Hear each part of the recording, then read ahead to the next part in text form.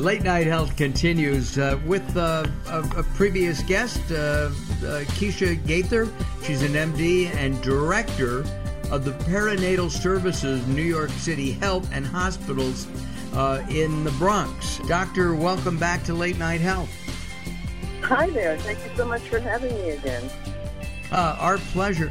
Listen, with COVID, with babies happening because people have been stranded and there ain't nothing else to do but what comes naturally, right? Absolutely, and we're definitely seeing the results of that, no doubt. Are there more babies being born right now? Do you know? Yes, unequivocally, yes. Wow. Absolutely, yeah. It's a boom. It really is a baby boom. So we're busy, very busy. That's good. So even though we're winding down, it looks like COVID has been beaten, at least for right now. I think about 65, maybe 66% of the American population has been vaccinated, including me, including Daryl. I'm assuming you have as well, Doctor. Oh, absolutely, yes. Right? Yeah. Should pregnant women be vaccinated? Absolutely. I think the takeaway is that pregnancy is a state of immunologic deficiency. The body is very smart. When you become pregnant, it damps down its immunity such that the fetus, which really is seen as a foreign object, can survive and thrive. So the body doesn't want to attack the fetus, so it decreases the immunity. So COVID likes, bodies that are immune deficient. So, pregnant women are a target, most definitely. I have a couple of friends who've had home births. One of them, for each of their, and she has had numerous kids, they all end up at the hospital anyway because they're jaundiced. Are home births at a higher risk now because of COVID? Well, here's the thing. I'm a maternal fetal medicine specialist, so I'm not really the one that would advocate for a home birth because, all I take care of is high-risk pregnancies, and I just think that births are better in a hospital because you never know what's going to happen. If there's fetal distress, if the mother starts bleeding, anything can go wrong, and then, where are you? So I personally, as a maternal fetal medicine specialist, I don't think that's the safest route to go. But at the same time, doctors are prescribing more and more C-sections right now. That's something that's not on the list, and I know that.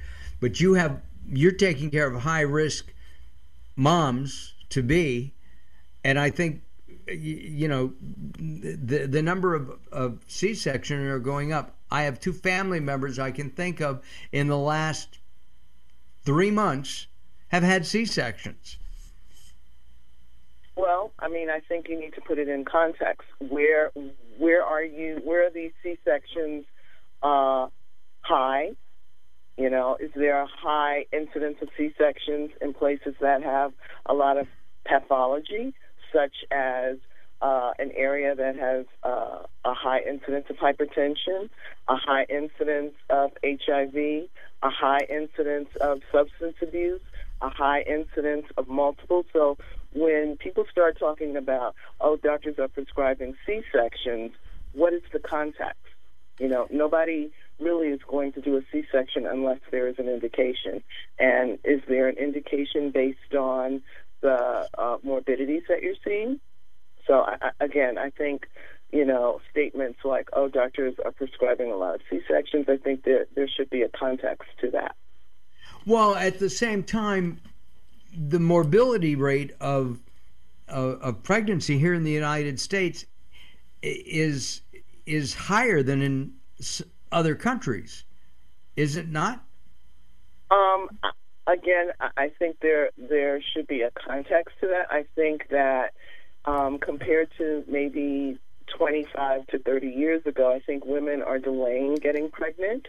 And in delaying getting pregnant, you're older now. So, there are issues with comorbid conditions that you commonly see in people that are older, such as hypertension, such as diabetes. So, those two factors alone make you a high-risk pregnancy. And if you're older, that by definition, you are a quote-unquote advanced maternal age. That puts you in a high-risk category as well. Certainly, we are, when I say we, the United States, an industrialized country, we have technological advances. So, we are able to handle these comorbidities more. There are different morbidities depending on the state of the world that you're in. For instance, if you're in the outskirts of Africa, where there's no health care, you might have a bad outcome simply because you have postpartum hemorrhage. Certainly in the United States, that occurs, but not to the degree that it would, say, in a country that doesn't have the technological advances that we have. And what about dads and babies? You're delivering babies all the time. I almost expect you to say, Mark, gotta go. Baby's coming right now. I love to see dads coming with their partners to their prenatal care visits. I think it's an opportunity for bonding. I think it's an opportunity, for dads to be a great support to moms and all that she's going through, particularly if it's a high-risk pregnancy. I think dads become, in my opinion, more attached when they see their babies on ultrasound or hear their baby's hearts for the first time. I think that as far as supporting the mom and all that she has to contend with, particularly in the time of COVID, is a great input for her. So I personally love to see my dads come, and for those dads that are getting ready to celebrate their first year of fatherhood with their newborn, I think this is a great time for them to sit back and reflect. And if they're expecting a little person that hasn't arrived yet, it's also an opportunity to bond to the baby before it gets here. I can remember my very first Father's Day. Wow, it was great. As we wrap up our time together on this time, do you have a problem with baby showers? Are they good, bad, or indifferent? Well, I think in the time of COVID, I think you need to be careful. I think it would be helpful to have everybody vaccinated if they are attending. Certainly, if try and maintain social distancing and hand washing and so forth and so on. I think that is a prudent course of action. And if you can have it outside, that'd be even better.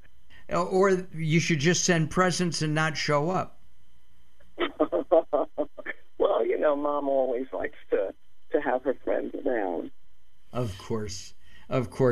Our guest has been Dr. Kecia Gaither. Listen, keep in touch and let's do this again. I hope you enjoyed it. She is a double board certified physician. She specializes in high-risk pregnancies in New York City and the Bronx. I'm Mark Allen, along with the insane Daryl Wayne.